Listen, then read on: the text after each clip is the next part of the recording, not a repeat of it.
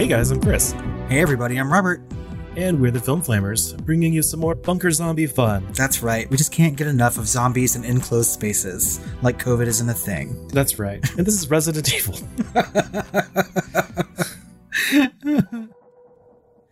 Resident Evil is a 2002 action horror film written and directed by Paul W.S. Anderson.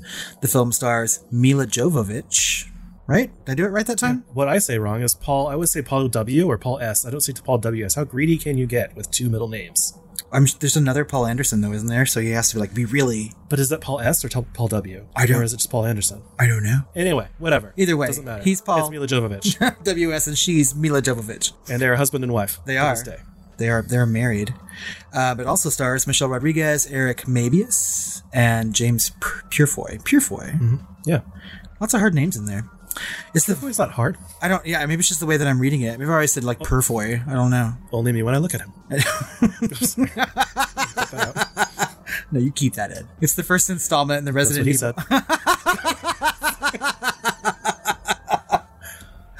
Please. No, I'm not even going to say that. I'm just going to leave it alone. It's the first installment in the Resident Evil film series, which is loosely based on the video game series of the same name. Borrowing elements of the first and second games, the film follows an amnesiac heroine and a group of commandos as they attempt to contain the outbreak of a deadly virus at a secret underground facility. AKA Bunker. Yeah. The film has a storied past, with many different writers and directors attached. In 1998, George A. Romero directed a commercial for the Resident Evil 2 game.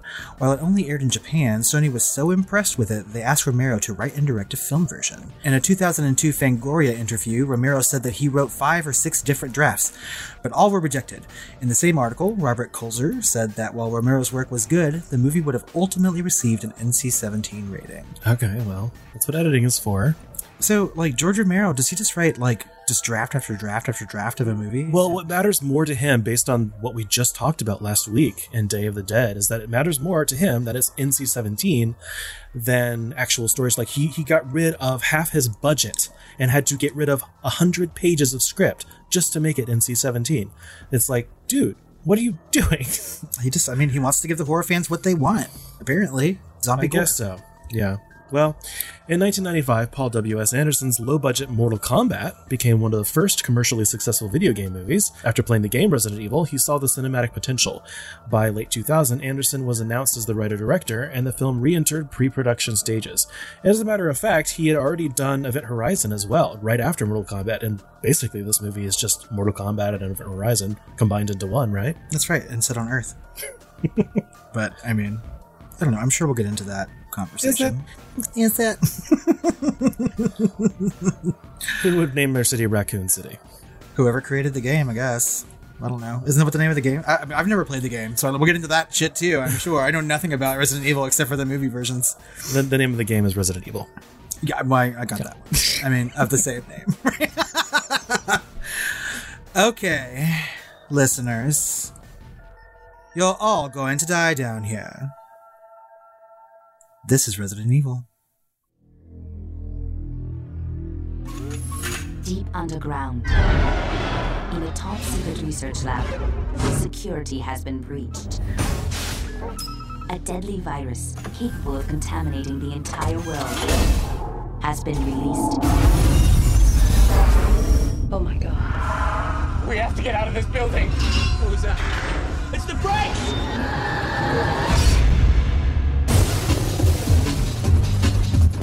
It's okay, we're here to help.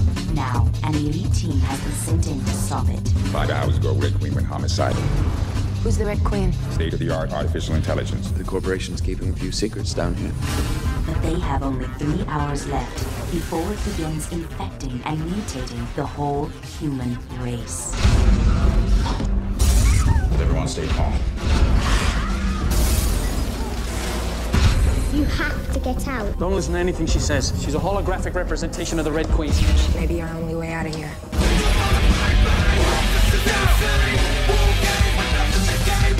How is she still standing? She isn't standing now.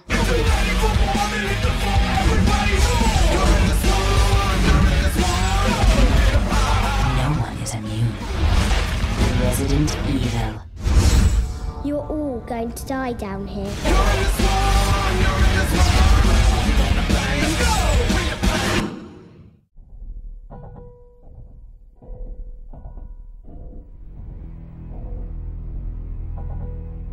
In the lee of a picturesque ridge lies a small, unpretentious town called Raccoon City. Okay. Underneath Raccoon City is a genetic research facility called The Hive, owned and operated by the evil Umbrella Corporation. Within the Hive, an unseen thief steals a vial of genetically engineered T-virus, purposefully shattering it on the floor and releasing its contents into the open air. In response, the facility's artificial intelligence and security system called the Red Queen seals the Hive and kills everyone inside to prevent exposure to the outside world. Outlander? Outlander, we have your employees. Far above the Hive, Alice, played by Mila Jovovich, awakens in the bathroom of a deserted mansion with temporary amnesia. She takes a minute, but just a minute, to pull herself together, before she's seemingly ambushed by Raccoon City police officer Matt, played by Eric Mabius. The ambush is ambushed, however, when a group of commandos crashes into the mansion, including spicy Latina action girl Rain Ocampo, played by Michelle Rodriguez, and their leader, James Shade, played by Colin Selman. Oh. The commandos force Alice and Officer Matt into the Hive with them as they continue their investigation into what has happened. On their way down, they find Spence, played by James Purefoy, who also has temporary amnesia. Alice and Spence learn from the commandos they were a fake married undercover security team who were stationed in the mansion to protect the entrance to the Hive, although they still have no memory of this due to being hit with nerve gas as an automated security precaution when the Hive locked down. Gaining access to the main thoroughfare of the Hive, the group finds that they can't access anything, and heads to the Red Queen's chamber in order to open all the doors of the facility. Unfortunately, the Red Queen has other ideas and utilizes laser beams to cube 4 of the commandos almost instantly, including their leader, Shade. The Red Queen kills 4 times. Sorry. As long as it's accurate. It dawns on one of the commandos to shut down the Red Queen's defense system before trying to access her chamber, and after doing so, they enter. A holographic representation of a little girl appears and warns them to all leave while they can, and that if they ignore her and open all the doors, they will all die. Armed with this important new information, they promptly ignore her and open all of the doors. I mean, like, really, though. I mean, the movie had to go on, so... But she told them, flat out. Leaving to explore the rest of the Hive, the team quickly learns where all the facility's workers and scientists have been, as they are now a horde of unleashed, ravenous zombies, now free to roam and feed as they please. After getting separated from the group, Alice kicks a zombie dog in the head utilizing over-the-top fight choreography and starts to remember a few details about her life, like Kung Fu. In vivid flashback form. Meanwhile, Spence is starting to remember things too. Apparently, he was the thief of the virus and was trying to exit the facility with the virus and an antidote before he was gassed by the Red Queen. Conversely, Alice had been working with insiders, such as Officer Matt's sister, to take the entire company down before Spence decided to ruin everything. I'm so sorry, but Officer Matt sounds like a fucking stripper name. Like someone who shows up to a fucking bachelorette party. Like, hi, I'm Officer Matt. Like, I'm sure you are. Well, he's a little special in the movie. I wanted him to sound a little special in the synopsis. Good. Upon all of this remembrance, Spence betrays the group and heads for the surface. But before he can, he gets licked by the Licker, a monster that exists for some reason. Finally, Alice, Matt, and Rain manage to escape for the surface on the train before the Licker strikes again. They somehow electrocute the monster by pinning its tongue to the train track's third rail, setting it ablaze. I'm really enjoying this. Continue. After Rain succumbs to her zombie bites and is shot in the head, Alice and Matt make it safely back to the surface. But before they can enjoy a celebratory bone, they are separated and taken away by surprise scientists. Surprise! Beakers! Sometime later, Alice awakens at the Raccoon City Hospital strapped to an examination table. After pulling out various tubes and wires from her body, she escapes outside only to find Raccoon City deserted and in ruins. Ruins. A local newspaper reads, "The Dead Walk," and she grabs a shotgun from an abandoned police car and makes her way through the post-apocalyptic streets. The end? No, of course it isn't. So Resident Evil was released on March 15th, 2002, which was a few weeks ahead of schedule. It opened on 2,528 screens and grossed $17.7 million opening weekend, earning the number 2 spot behind the animated movie Ice Age. The film would eventually go on to gross a little more than $40 million domestically. It would reach a global gross of $103.7 million against a reported budget of $33 million. Wow. Yeah, it's a lot of money. So, I don't know, because back then, Lord of the Rings was made for $100 million, right? And it came out a year before, and actually Two Towers that same year and Return of the King the year after. So each film was essentially $33 million, right? I don't know that this is on the scale of one of the Lord of the Rings movies. No, I mean, like, obviously, yeah, I mean, those movies were far more profitable, right? But no, I'm talking about budget. Oh, so individually they would have been about $33 million each. Is that what you're saying? Mm-hmm. As far as cost. No, Lord of the Rings made like $1 billion. I thought it was more like a gobbledygillion, but yeah, something like that. Mm-hmm. Between $1 billion and gobbledygook. It was a lot. It was a lot of money. Yeah. So, but I mean, like $103 million for a horror movie is nothing to scoff at, for sure. Oh, no, not at all. Yeah, especially, Anderson was hoping for an R rating from the MPAA, as he said it needed that to fully retain the horror of the video game. It was reported, however, that the movie originally received an NC-17 rating, and Anderson made enough cuts to have that changed. It's been rumored ever since that he would release an unrated version, although that has never happened. And I'm not quite sure what they could have added to that uncut version or kept in, right, to make it a better movie. So, I mean, just more gore, maybe some more titty. Maybe. It had plenty of Mila Jovovich, but it didn't have a lot of blood, weirdly, Yeah, no, it really doesnthink I mean, they cut away from a lot of shit. So. I mean, watching this after Day of the Dead is like a Disney movie. Well, I think every movie after Day of the Dead, as far as like gore or zombie gore, things like that, it's like a fucking cakewalk, So we just never reach that level of like stomach churning gore again. No. So Resident Evil has a 35% on Rotten Tomatoes with an audience score of 67%. The site's consensus reads, like other video game adaptations, Resident Evil is loud, violent, formulaic, and cheesy. Audiences polled by CinemaScore gave the film an average of B. Okay. I mean, so obviously there's been some adjustment on the audience score side on Rotten Tomatoes, right? So at the time, though. Resident Evil and its first sequel appear on Roger Ebert's Most Hated Films list, published in 2005. In his review, he described it as a zombie movie set in the 21st century where large metallic objects make crashing noises just by being looked at, and he criticizes the dialogue for being a series of commands and explanations with no small talk. I mean, I don't really want small talk all the time in like an action movie, so I mean, it's fine. But this is like 2 zombie movies in a row where people have complained about it just being like windy arguments or like commands or like, go, stop, don't do that. There wasn't even any arguments. It was literally just like, we're doing this right now, and that's it. And that's what everyone did. It wasn't even, yeah. I mean, like the closest thing is Michelle Rodriguez saying, I'm going to get laid after this. And that was it. Yep. It's good small talk, though. Mm-hmm.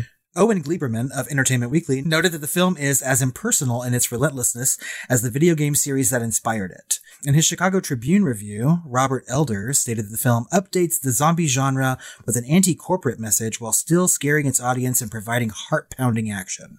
I feel like we've seen anti-corporate messages in zombie movies before. Yeah, like, I don't know, Dawn of the Dead. Yeah, I mean, a little-known film like Dawn of the Dead. Maybe like anti-conglomerate, Yeah, I mean, I guess they weren't talking about corporations. They were talking about like consumerism, I guess. But I mean, it's the same thing as like a shadowy government agency or something. It's just whatever. You could Night of the Comet. I mean, everything goes back. I mean, this stuff was. Yeah, I don't think that's anything new. Nothing was updated. Robert Elder, stop that. No, this movie is as old as the stars. So it did get some accolades, and it does have a legacy. So at the Golden Schmoes Awards, it was nominated for Most Underrated Movie of the Year. It lost to Frailty. And Best Horror Movie of the Year, but it lost to The Ring. And Best TNA of the Year for Kirsten Dunst, but lost to Kirsten Dunst in Spider-Man. How did Kirsten Dunst win over Mila Jovovich? That's why I added this into there. I mean, I don't know what the Golden Schmoes Awards are. Apparently, they were just released like for 2 years and it stopped. Yeah, there's like a thing 1 year, I guess. But when I was looking on Wikipedia, it said it was nominated for Best TNA, and I was like, well, who the fuck won? Oh my god, And I was like, Kirsten Dunst. It's for that upside down kiss, I guess. I don't know. I guess. It also won Best Kiss at the MTV Movie Awards that year. That is a good kiss, you know what I mean? But I mean, like, and maybe I'm not the best judge of TNA, right? Do you think this is like the Golden Raspberry Awards, but like trying to be like nice about it? I think it's like the Golden Raspberry Awards, but it's run by really horny frat boys. Okay. Well, let's turn away from the horny frat boys and turn towards the horny nerds with the Saturn Awards. That's right. Not the Saturn Awards. It was nominated for Best Horror Film, but it lost to The Ring. And it was nominated for Best Actress for Mila Jovovich, but she lost to Naomi Watts, also in The Ring. Who the fuck else was in the running? Mila Jovovich didn't do anything. She look pretty in this movie. She looked pretty and shoot a gun. I don't know. After its commercial success, the film spawned 5 sequels: Apocalypse in 2004, Extinction in 2007, Afterlife in 2010, Retribution in 2012, and Final Chapter in 2016. Paul W. Anderson did not direct the second or third films, however, due to commitments to Alien vs. Predator and Death Race. So he makes good movies, right? Well, okay, so we'll get into that a little bit later, but the total series budget was $288 million for a total box office of $1.2 billion. Yeah, this franchise is incredibly popular. People like it, and they went to go see it. Well, they like to spend money on it. I don't know if they like it, because the average Rotten Tomatoes score is 30% or less. Actually, the highest rated one is The Last, and that is 37%. So are those audience scores, though, or are they critic scores? Rotten Tomatoes critic scores, yeah. Okay. I mean, I'd like to know what some of the audience scores were for those movies, because people continued to go watch these things after they were being made. Maybe they were just hoping that one of them would be really good or something, but the audience score is much higher, like 60s probably, but. So, out of those, how many have you seen? I think the next 2. I saw one in the mid 2000s somewhere, and it was like, I remember there was like a bus hitting a bunch of zombies, and it wasn't the new Dawn of the Dead. And it was fun, but that must have been Afterlife. Yeah, I honestly cannot remember what any of those movies are about. I know it must have been Extinction. It was Extinction. So I've only seen the first 3. I've seen Apocalypse, and I saw the first one that had Ali Larter in it, but I don't remember which one that is, and so I think the second one. Okay, I may have seen like the first 3 or maybe skipped one, but I know I haven't seen like the final movies. Mm-hmm. And I was thinking that after watching this, I might continue on in the series just to catch the ones that I missed or whatever. And I don't know if I'm going to do that or not. I think in like the 4th one, Michelle Rodriguez comes back. Oh. Like a clone or something. So I've got to go watch these for 8 or 9 hours and see how it goes. But I think I'd rather watch them with you. I think I'd have more fun than watching it by myself. So maybe that's a friend thing we can do. It'll be like a friend date. Okay. Sounds good. But with all that being said, in 2020, Netflix announced a live-action series based on the video games that began filming in February of this year. They have been releasing details often, such as basic plot points, but there is no release date as of yet. With more video games being released, I think it's safe to say this franchise isn't over, despite there being the final chapter. Well, there's also a reboot happening because we're very nearly at 20 years since this film came out. Good Lord. My God. Being done by the same director that did like 47 Meters Down or whatever. I like that movie. And so he's doing that. That's on IMDb. I don't know if it's a thing. I didn't see it in the Wikipedia or any of the other materials I was looking at when researching this film for this deep dive. But apparently there's lots of things in the works. More games. Obviously that series on Netflix.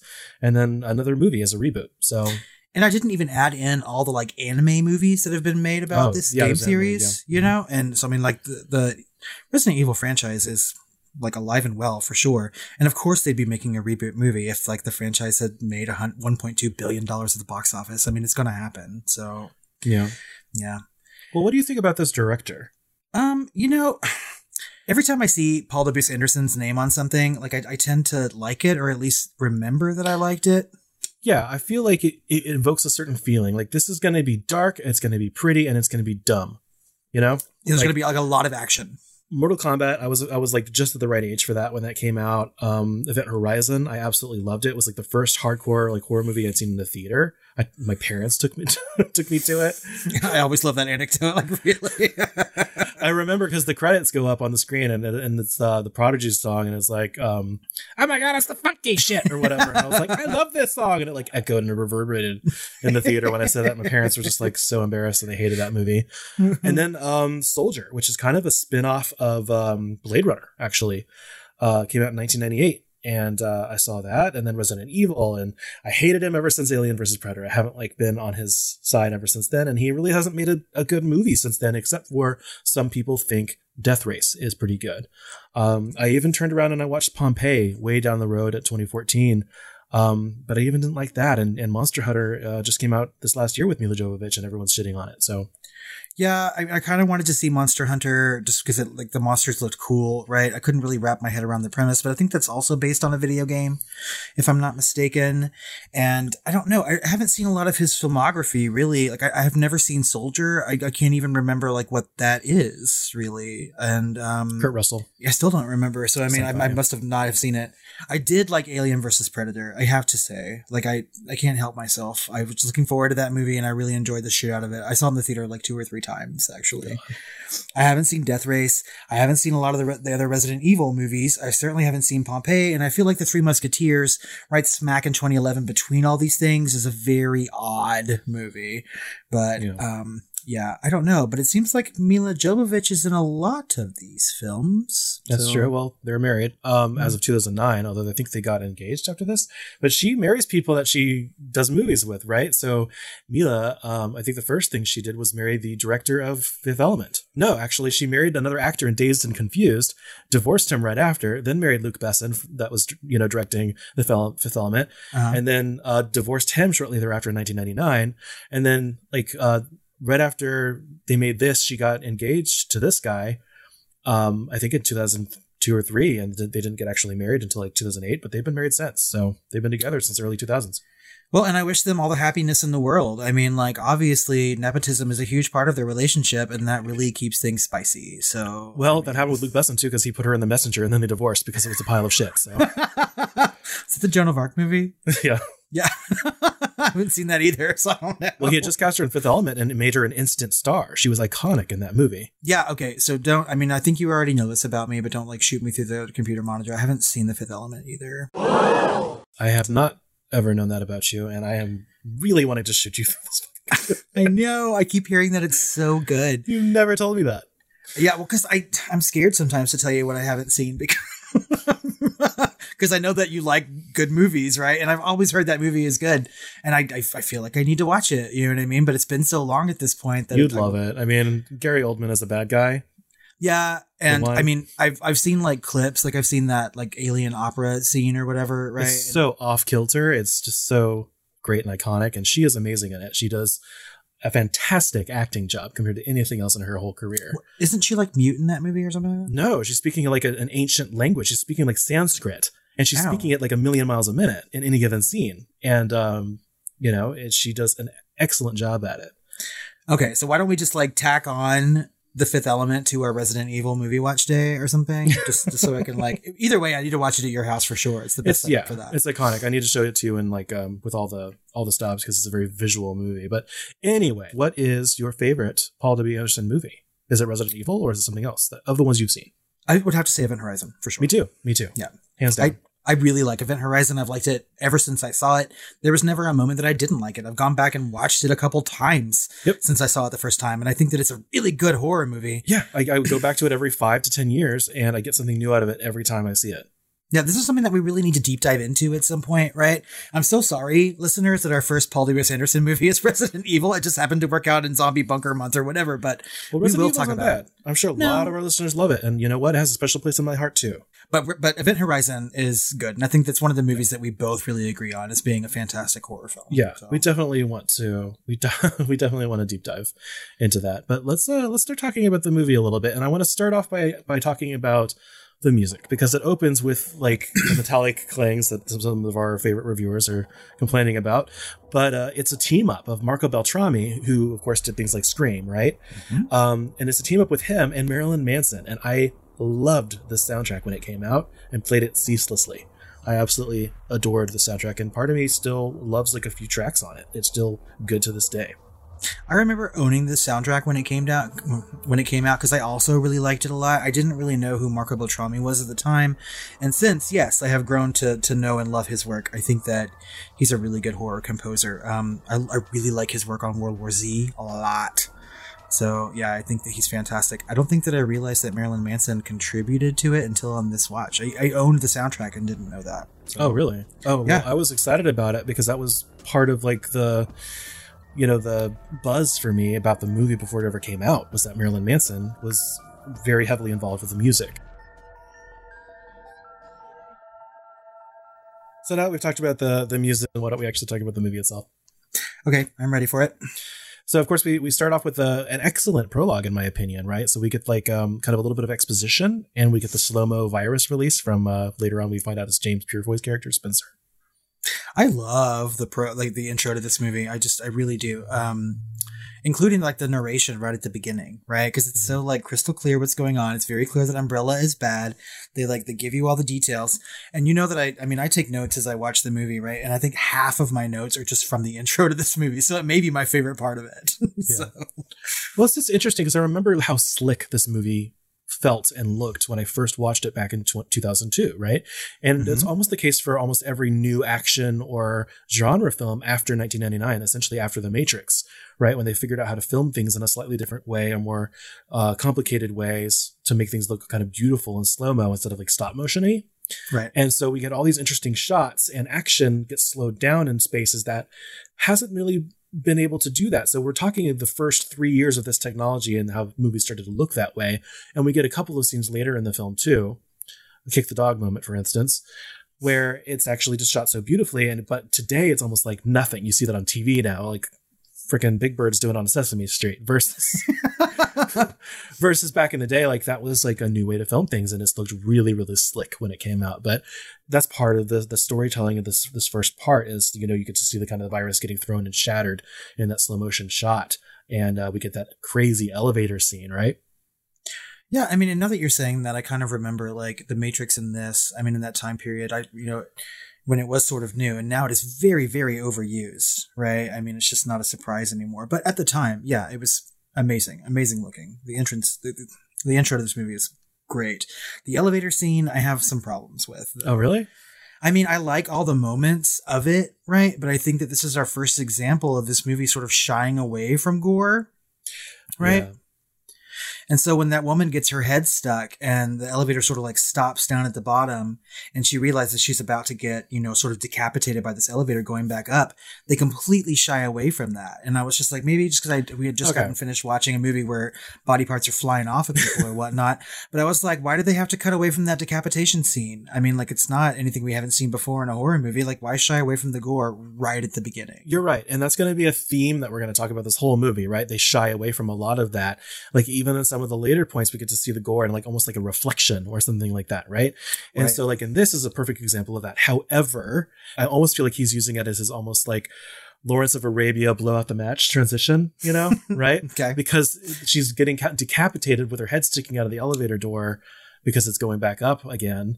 And then it goes to black, and then we start our movie. That's what ends the epilogue, I think. Or is it the woman floating in the water? One of those, but either way, it serves as a transition to go to a next scene.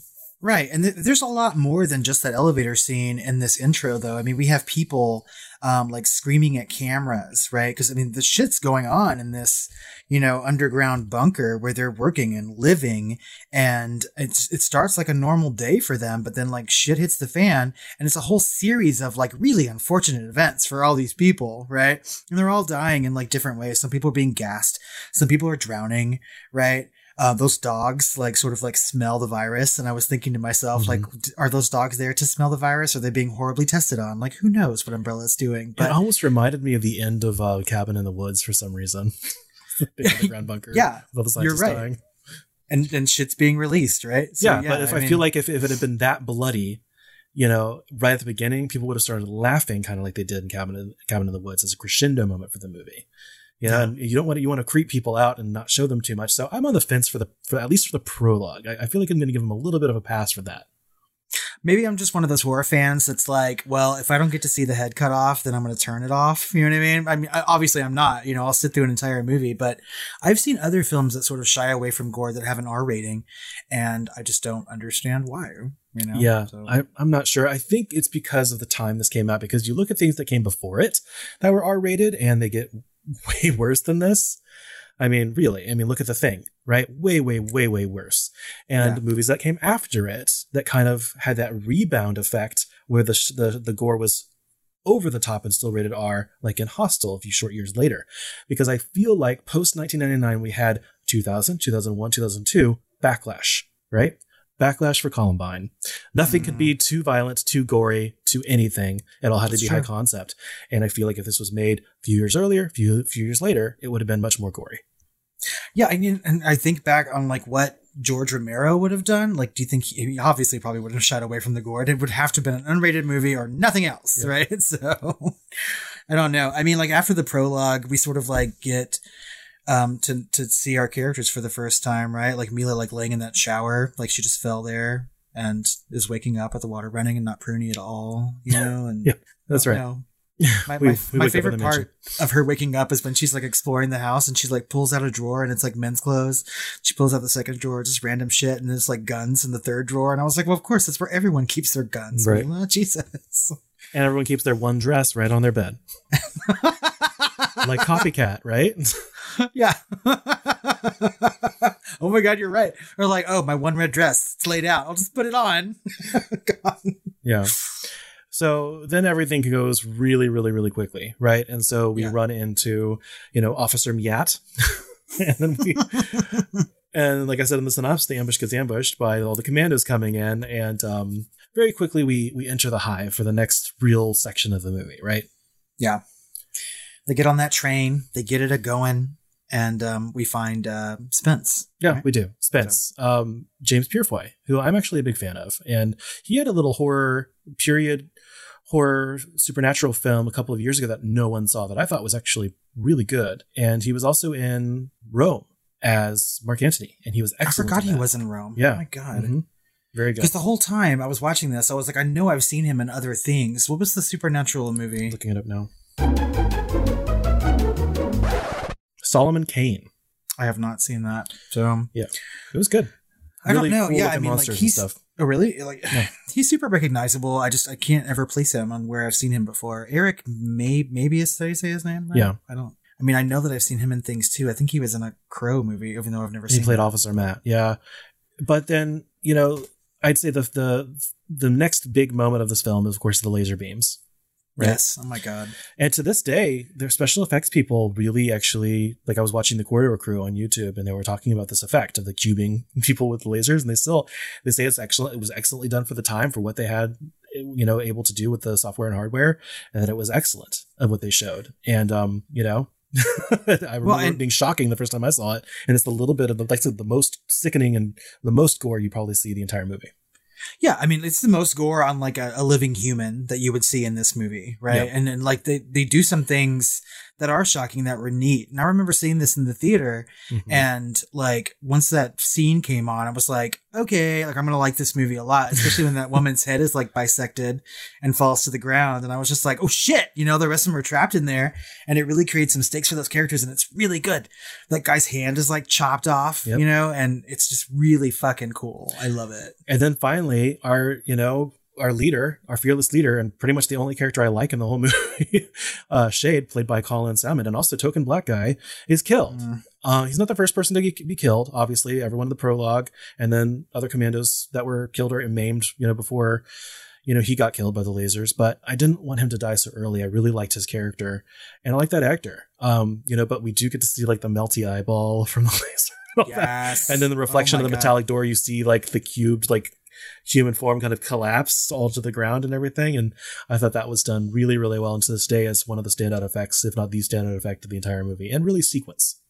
Yeah, I have to completely agree. That actor's name is Colin Salmon. Yeah. So, it's not a name that I recognize, but like he was good in this movie. He seemed like a really knowledgeable, good character.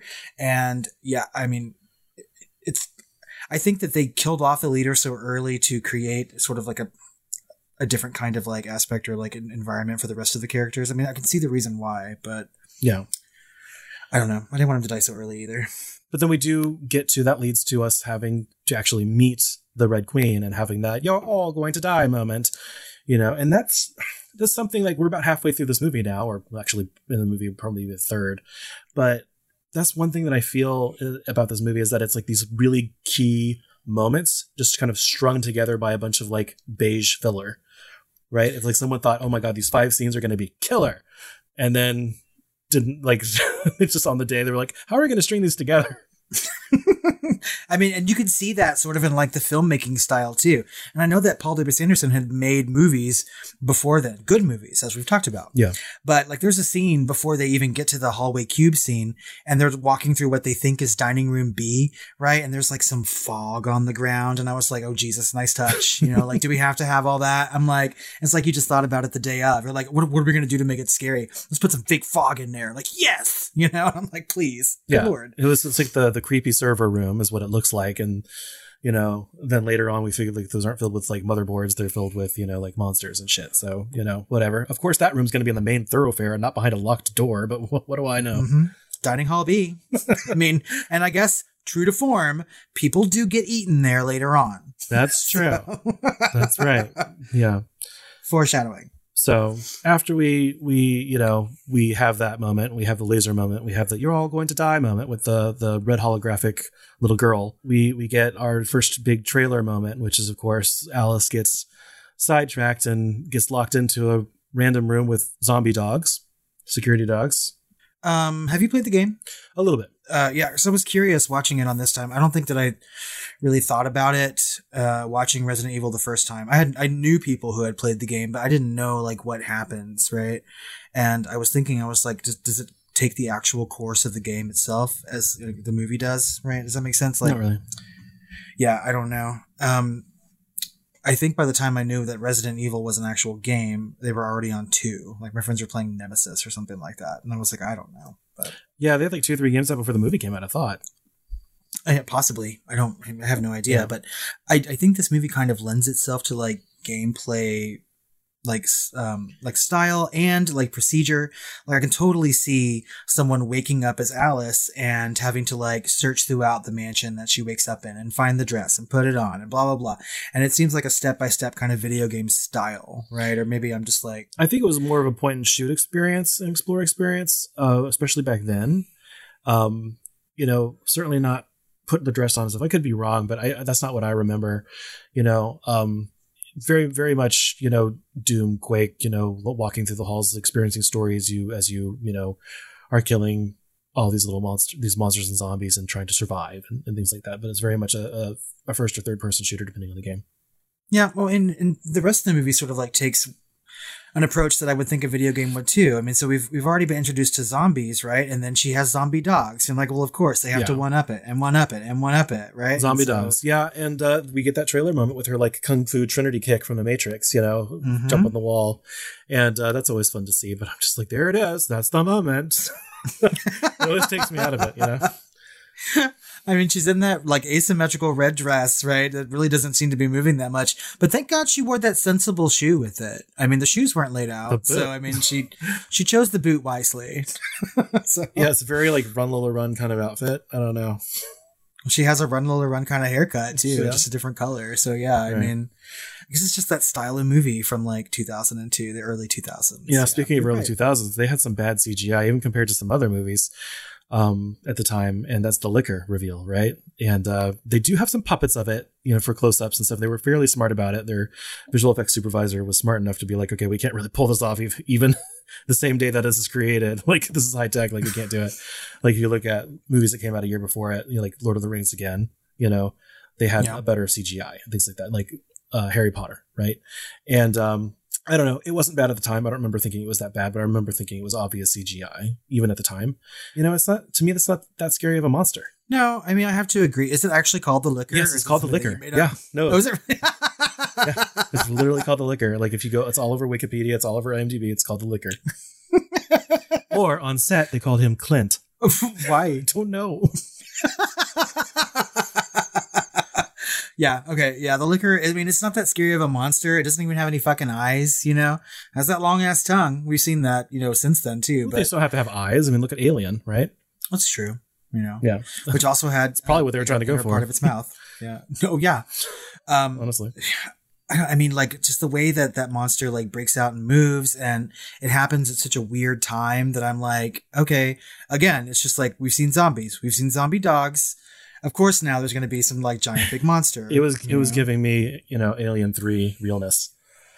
Well, The alien dog, right the up in dog the alien. face. I don't know. I don't think I like the liquor that much. Well, that's like basically the rest of the movie. It's the liquor and then basically escaping single file, out of a lot of these zombie situations, the train thing, and Rain dies. But I feel like a lot of this movie is like trying hard to recreate the magic of aliens, right? Specifically aliens, right? We've got a pale reflection of Ripley and Alice, the badass Latina and Rain, the aliens and zombies, the space marines and the commandos, the little girl, right? Yeah. The file escapes that I just mentioned. And then, but with all the meaning and tension removed. So it's like they were trying to make a new Aliens movie, and it's like they just utterly failed because they made these great moments, but they removed all the tension because they didn't sew them together. Yeah, I mean, I have to completely agree with you, right? I mean, so we do have a lot of commandos running around in a situation they're sort of like thrust into but signed up for, and they didn't really know what to expect when they were going into it. Fucked over by a corporation that thinks of them as expendable. That's right. It's like aliens all over it. And even to the point to where like commandos that we didn't think that we were going to like or like even count on for things are coming through at the moment, right? Like Kaplan. Mm-hmm. And I mean, yeah, it really is just like watching Aliens, just not near as good. Yeah, so that's my problem with like the structure and like the story is like not trying to be its own thing as much as it should be. I also felt like there was an issue with some of the characters. Like we had almost like one or two or three too many characters. Like the commandos can all have their personalities, but we never get those intro moments like we did in movies like Aliens, right? Mila doesn't have much to do. I'd rather her character be merged with like Rain's and have Michelle Rodriguez be the lead here. I thought she was by far the more interesting character. We could even bring Mila back at the end so she can carry the other 5 movies, but damn, I miss Michelle Rodriguez and the potential she had in the early 2000s. She really did. I mean, Girl Fight is a good movie. Yeah. And she was in Fast and Furious and she was in Lost and things like that. But after like a DUI, she kind of lost her, like in Hawaii while she was filming Lost, she kind of lost her career a little bit. And she's been in a few things, but she could have been this huge star. And you know what? If that had happened to a guy, they wouldn't have lost their career. I mean, that's probably true. I mean, I think she had a big career. Like you said, she was in a lot of these franchises, right? After Resident Evil. And she really cemented herself as sort of an action star. And, I mean, I know a lot of like straight guys who think that she's super hot and they still want to see her in things. I think that she's a bankable actress, but, I don't know. I'm just not that big into action movies, so I haven't seen her in a lot of things, but I think that she did a lot of really heavy lifting in Girl Fight. That was great. Oh, she was excellent. Yeah.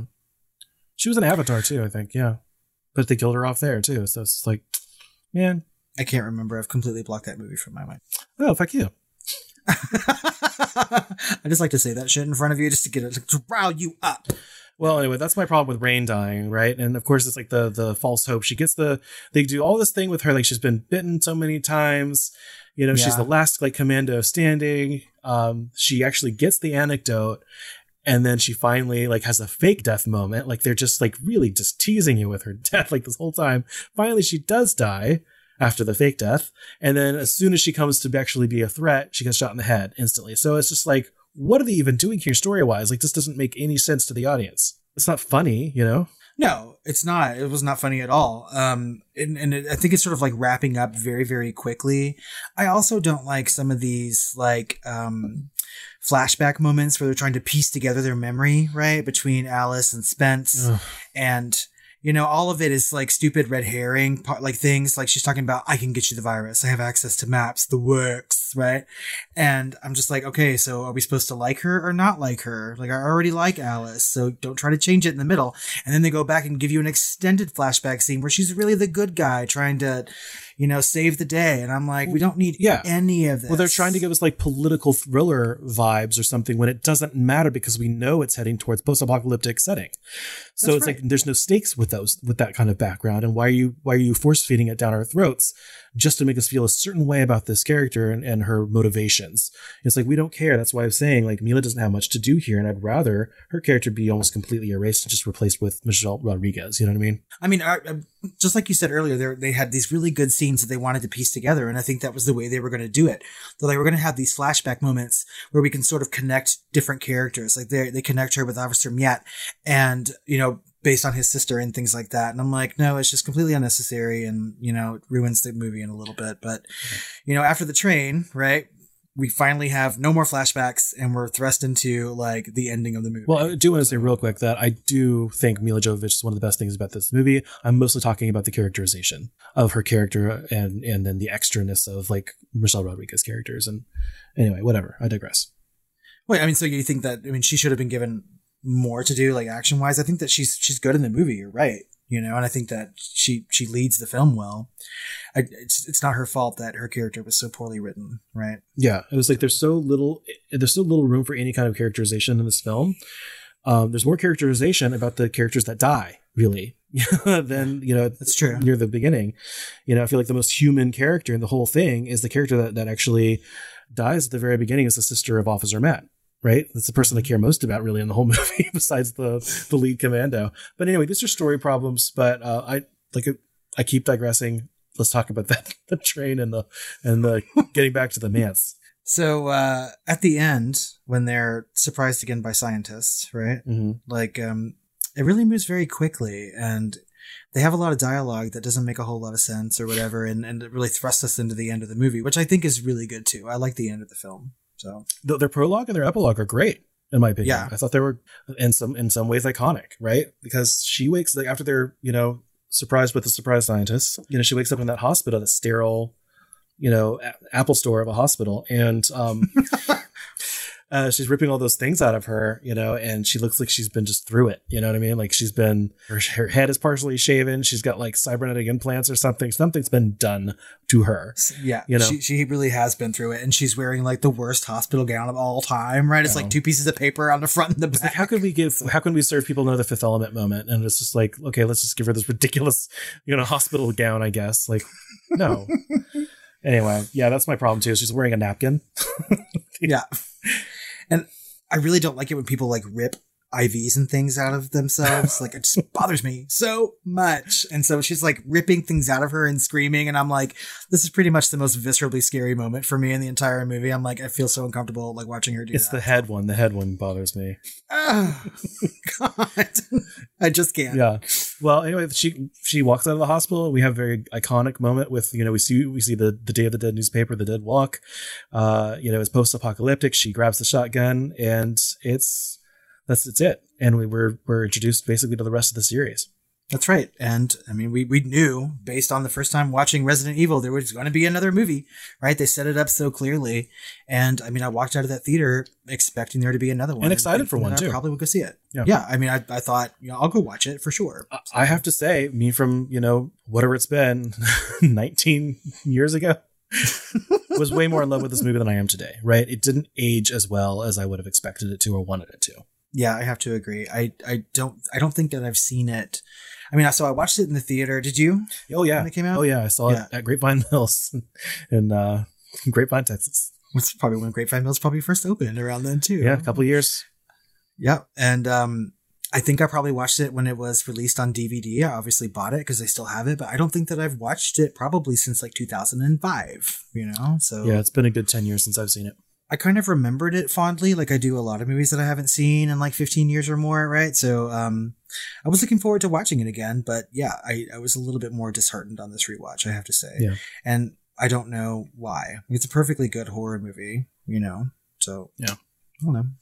And I have like watching it back this time too, and having seen a lot of movies recently for the podcast, I noticed like there was a lot more ripoff than just Aliens, right? Mm-hmm. So like there's a very blatant ripoff of a moment where doors open and zombies pour out, a la Dawn of the Dead elevator scene, right?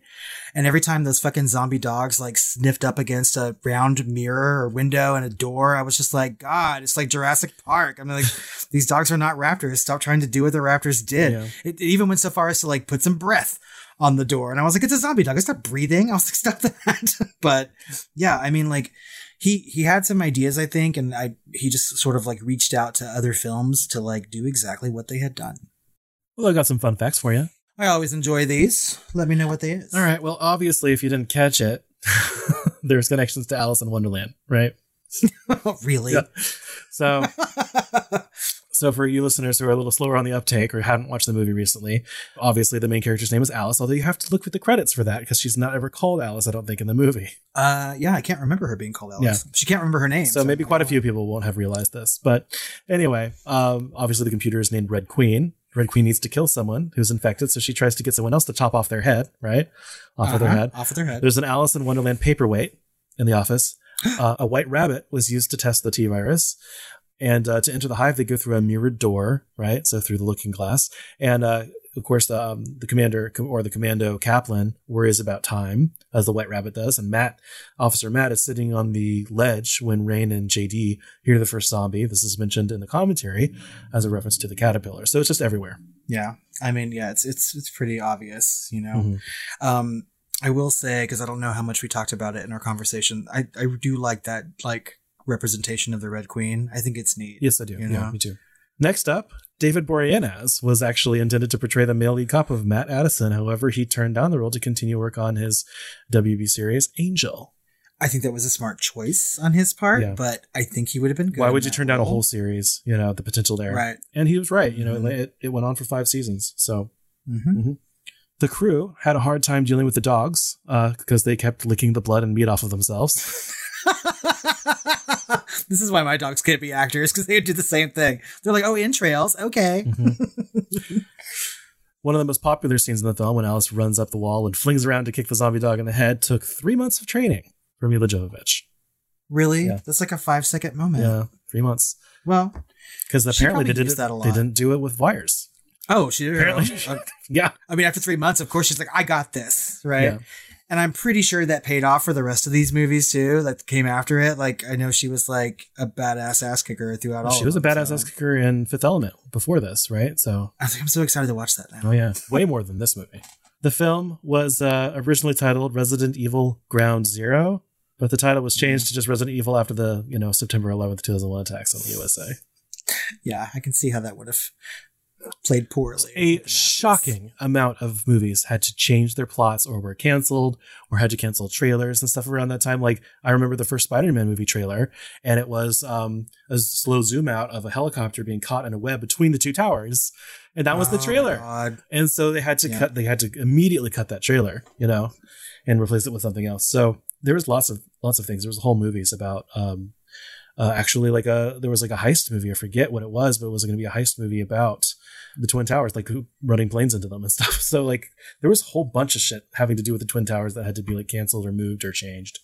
Yeah, I would like to deep dive into that conversation sometime and just talk about how movies were different because of what happened at a certain moment in history, right? And I think it's pretty much a new invention, but I don't know. I mean, it's a different conversation. There's books and books written about post 9/11ism and all that stuff, right? Battlestar Galactica for one. Oh. When the cast were doing ADR for the film, and that's of course going back and doing your audio dubs, right? For grunts and screams and breaths and anything you can't hear clearly. Yeah. So Mila Jovovich wasn't happy with her performance. She originally delivered her lines in her own actual speaking voice, so she decided to loop her entire dialogue and record it again by using a lower speaking register. Really? She did all. So everything you heard in the movie was re-recorded from her later, trying to use a lower octave of her voice because she felt like she was like, "Hey guys, what's up?" Well, that sort of matched up perfectly. I would have never have thought that was the case. Yeah. Lord, I mean, I've seen a lot of movies where things don't match up, but I mean, maybe they just cut away from her face during her really important speeches or something, if she even has any. But is that what she sounds like in real life? I'm not even quite sure I know that. It depends on what movie she's in. She has a fairly high voice, but I mean, I feel like I must have seen her be a guest judge on America's Next Top Model at some point. I'm going to have to do a search and see what she does on America's Next Top Model and compare her real her real voice is like, hello. Oh, I'm so excited to compare now. Versus, I'm Alice. Yeah. Do you like my red asymmetrical dress and boots? So for my final fun fact, in 2014, filmmaker James Cameron, director of Aliens, named Resident Evil his biggest guilty pleasure. I wonder fucking why. Because it's like watching his own movie, right? Well, no, that's an interesting thing for me because it's like these directors can never watch their own movies like an audience can. They're too close to it. They remember every single little detail of every single little thing in every given scene, right? So James Cameron has never seen a James Cameron movie. Steven Spielberg has never seen a Steven Spielberg movie, right? It's part of the reason, like Peter Jackson said, I don't want to make the Hobbit movies. I want Guillermo del Toro to make them so that I can actually sit down and enjoy a Lord of the Rings style movie, right? The directors. I guess that makes tons of sense. Yeah. You're right. They can't. I mean, because this really is like watching Aliens, but I mean, I'm glad he called it a guilty pleasure and not like my favorite movie. But in a world where he's never seen Aliens because he made it, you know? Yeah, you're right. Oh my God. So yeah, that's super interesting. I wonder what else makes his guilty pleasure list though too. I mean, so Piranha 3. I don't know. He has to step outside of the Piranha universe. I don't want to make Piranha 3D. I want Alexandra Aja to make it so I can watch a Piranha movie. Oh my God, I love it. Okay, those were fun. I really enjoyed that. But we have some questions to ask about Resident Evil like we do about every horror movie that we deep dive into. And we're going to start with what seems like an obvious question, but maybe not. Is Resident Evil a horror movie? Yes, it is. I don't know. Like, I would have said that in 2002, but watching this movie now, it really straddles a line for me. Like, I think this is an action movie. And the action just happens to center around things that are sort of like horrific, right? But I mean, given the fact that it shies away from so much gore and it really could have had some better zombie moments and better monster moments, it really doesn't. But it really focuses on a lot of gunfire and kicking and things like that. And so I don't know. I've seen horror movies that I would also consider action movies and I would still call them more horror. But this one, I don't know, you know? I would push back on that a little bit because, you know, it's got everything. It's got the settings. It's got the zombies. There is some gore and there's some pretty horrific gore as far as like the lasers and some other things. But the rest of it plays it so tame. It's like a pale shade of like Day of the Dead. And we also just watched Day of the Dead right before this, you know, so it looks more like Bambi than it does a horror movie, but anything would almost, right? Even Aliens. There's not really, if I think about it, there's not really any gore in Aliens, right? This one actually has, Resident Evil actually has a movie monster, right? And so there is blood, there is guts, there's inventive violence, and, you know, we've got movie monsters and we've got zombies. And so I feel like everything is there, diegetic and non-diegetic, to make this a tried and true actual horror movie, non-adjacent. Yeah, I mean, I get what you're saying. You know, I just kind of wish on this particular watch that some of the action were like downplayed a little bit. And maybe you're right. We had just watched Dawn of the Dead. So maybe I'm wanting a zombie movie where someone's like fully ripped apart or whatever. But obviously we can't have that in every single movie. And so it makes Dawn of the Day so special. But Dawn of the Day? I don't know. I'm sorry. Thank you. That's what makes Day of the Dead so special. I'm so glad you caught that now and not when you're editing. Lord, I was just wrapped in my own fucking I can see what you're saying too, though, because it presents itself like an action film, just in that it's, you know, incidentally has zombies and monsters in it. To try and, I think, play it more seriously, maybe make the stakes a little bit higher, make it more modern.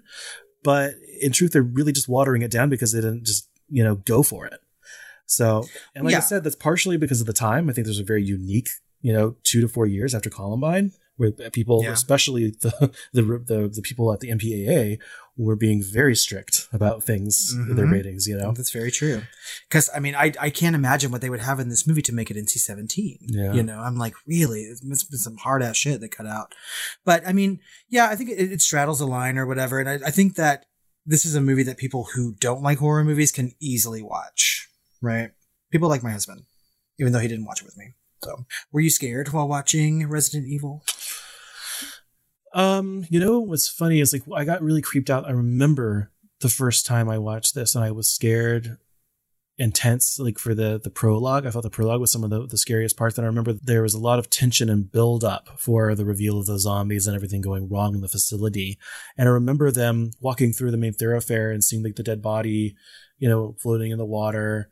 And there was a scene where someone just kind of looks up at an air vent and then you start hearing like the moans and the groans and the screams of the zombies. And that really freaked me out the first time I watched it. And to this day, I remember that fear, but it doesn't give me any now. So I don't know. I've watched far too many things, you know, with I don't know, an actual bite rather than a bark, specifically Day of the Dead last week. No, so I think it's forever like invaded our minds. I remembered my original fear, but I cannot say I was afraid this time. Yeah, I wasn't afraid this time. And I remember jumping in the theater at certain moments, like especially when that zombie in the water, right? Her eyes open, right? And even though I think that was in the trailer too, but I don't know. I think that like those moments have been so copied, right? Like I think this movie has been copied throughout the years that watching it now, I wasn't really scared by it. Yeah. At all. So out of 5 stars, what would you rate Resident Evil? I give it a 3 stars. Okay, I also gave it 3 stars. Yeah. So, it's a satisfying movie, right? And I think it gets the job done. I think I liked it a hell of a lot more in 2002. Yeah, and it's a little concerning to me because we're even seeing it through a little bit of a nostalgia, and maybe not. Maybe our nostalgia kind of ends around the 99, 2000 area, Possibly. But this is still the last 20 years, almost 20 years ago. And I do have some nostalgia around going to see this and experiencing it for the first time and looking forward to it, but if I'm rating it a 3, it kind of makes me worry about someone just seeing it for the first time today would think of it, and wonder how low they would rate it. But all I have to do is look at that Rotten Tomatoes rating to get my answer. All right, so finally, who is the hottest guy in Resident Evil?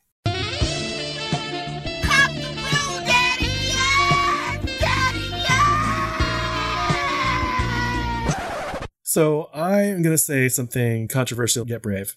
Oh, really? Because I have to know now. So I'm going to say that it is someone we didn't actually mention in the synopsis or much in the discussion at all, but it would be Martin Cruz as Chad Kaplan, the Hot Commando. Yes, I'm so glad. I think this could be one of the first times in the recent history that we've agreed on the hottest guy in this. I was very close to saying James Purefoy because he has a charisma that's almost unmatched. I think that one would think that those 2 lead men, right? So like Eric Mabius and James Eric Purefoy Mabius looks like the choice. Beige McPlane rap. You know what I mean? But he's like cute in that really like non-threatening kind of way. Like he should be an actor, kind of handsome, right? Yeah. But Martin Cruz, like Kaplan is so fucking hot. And I don't think I even remembered that watching the movie before, but I was watching it this time and I was like, who the hell is that man? And apparently he's Australian. He's only been in like 2 other movies. Oh, he's so fucking dreamy. And I sort of remembered him dying early in the movie. And then when he kept surviving, I was like, thank you, Jesus. They red herring all of those characters and you lose patience with them. Anyway, we've already talked about the problems with the story structure. I know. Here we are talking about the hottest guy and we still have problems with the structure. But I mean, I completely agree with you. I think he's the hottest guy in this movie and I will fucking die on that hill. So... Well, I think that just about wraps up our conversation on Resident Evil. As always, we want to know what you think about the movie and our conversation. Have you seen it recently? Or have you seen it in the past? Do you think it holds up? You can tell us all of these things on social media at The Film Flamers, on Twitter, Facebook, or Instagram. You can also call us with those feelings and leave a message. Tell us all about Resident Evil and your feelings about it as a child, as an adult, or as something else, whatever you are. At 972-666-7733. We asked you guys to quote So What the Fuck from Day of the Dead, and we're asking you now, go ahead and quote You're All Going to Die Down Here. Send us those voicemails. We'll play them on Shooting the Flames, along with any voicemail you send in, and reviews. If you're listening on Apple Podcasts, go leave us a 5-star review, and why you like us, we're going to read that as well. Oh, I need a mashup. I need a You're All Going to Die Down Here. Well, so fucking what? So what, bitch? We're ready for it, y'all. Yeah. That also wraps up this month's episodes. We hope you enjoyed all the zombie fun, but it's time for April, and we're going to be talking about horror comedies, so look forward to that. That's right. Well, Chris, I don't want to die down here. I am ready to go off, maybe see some zombie dogs, and have some sweet dreams. I kind of feel like I want to see Mila Jovovich in other movies. Like I mean, like everything I've seen her in has been like Resident Multipass? I haven't seen it. I don't know the reference. There's so many good quotes on it. All right, next one. Multipass? Okay. ¿Qué papas?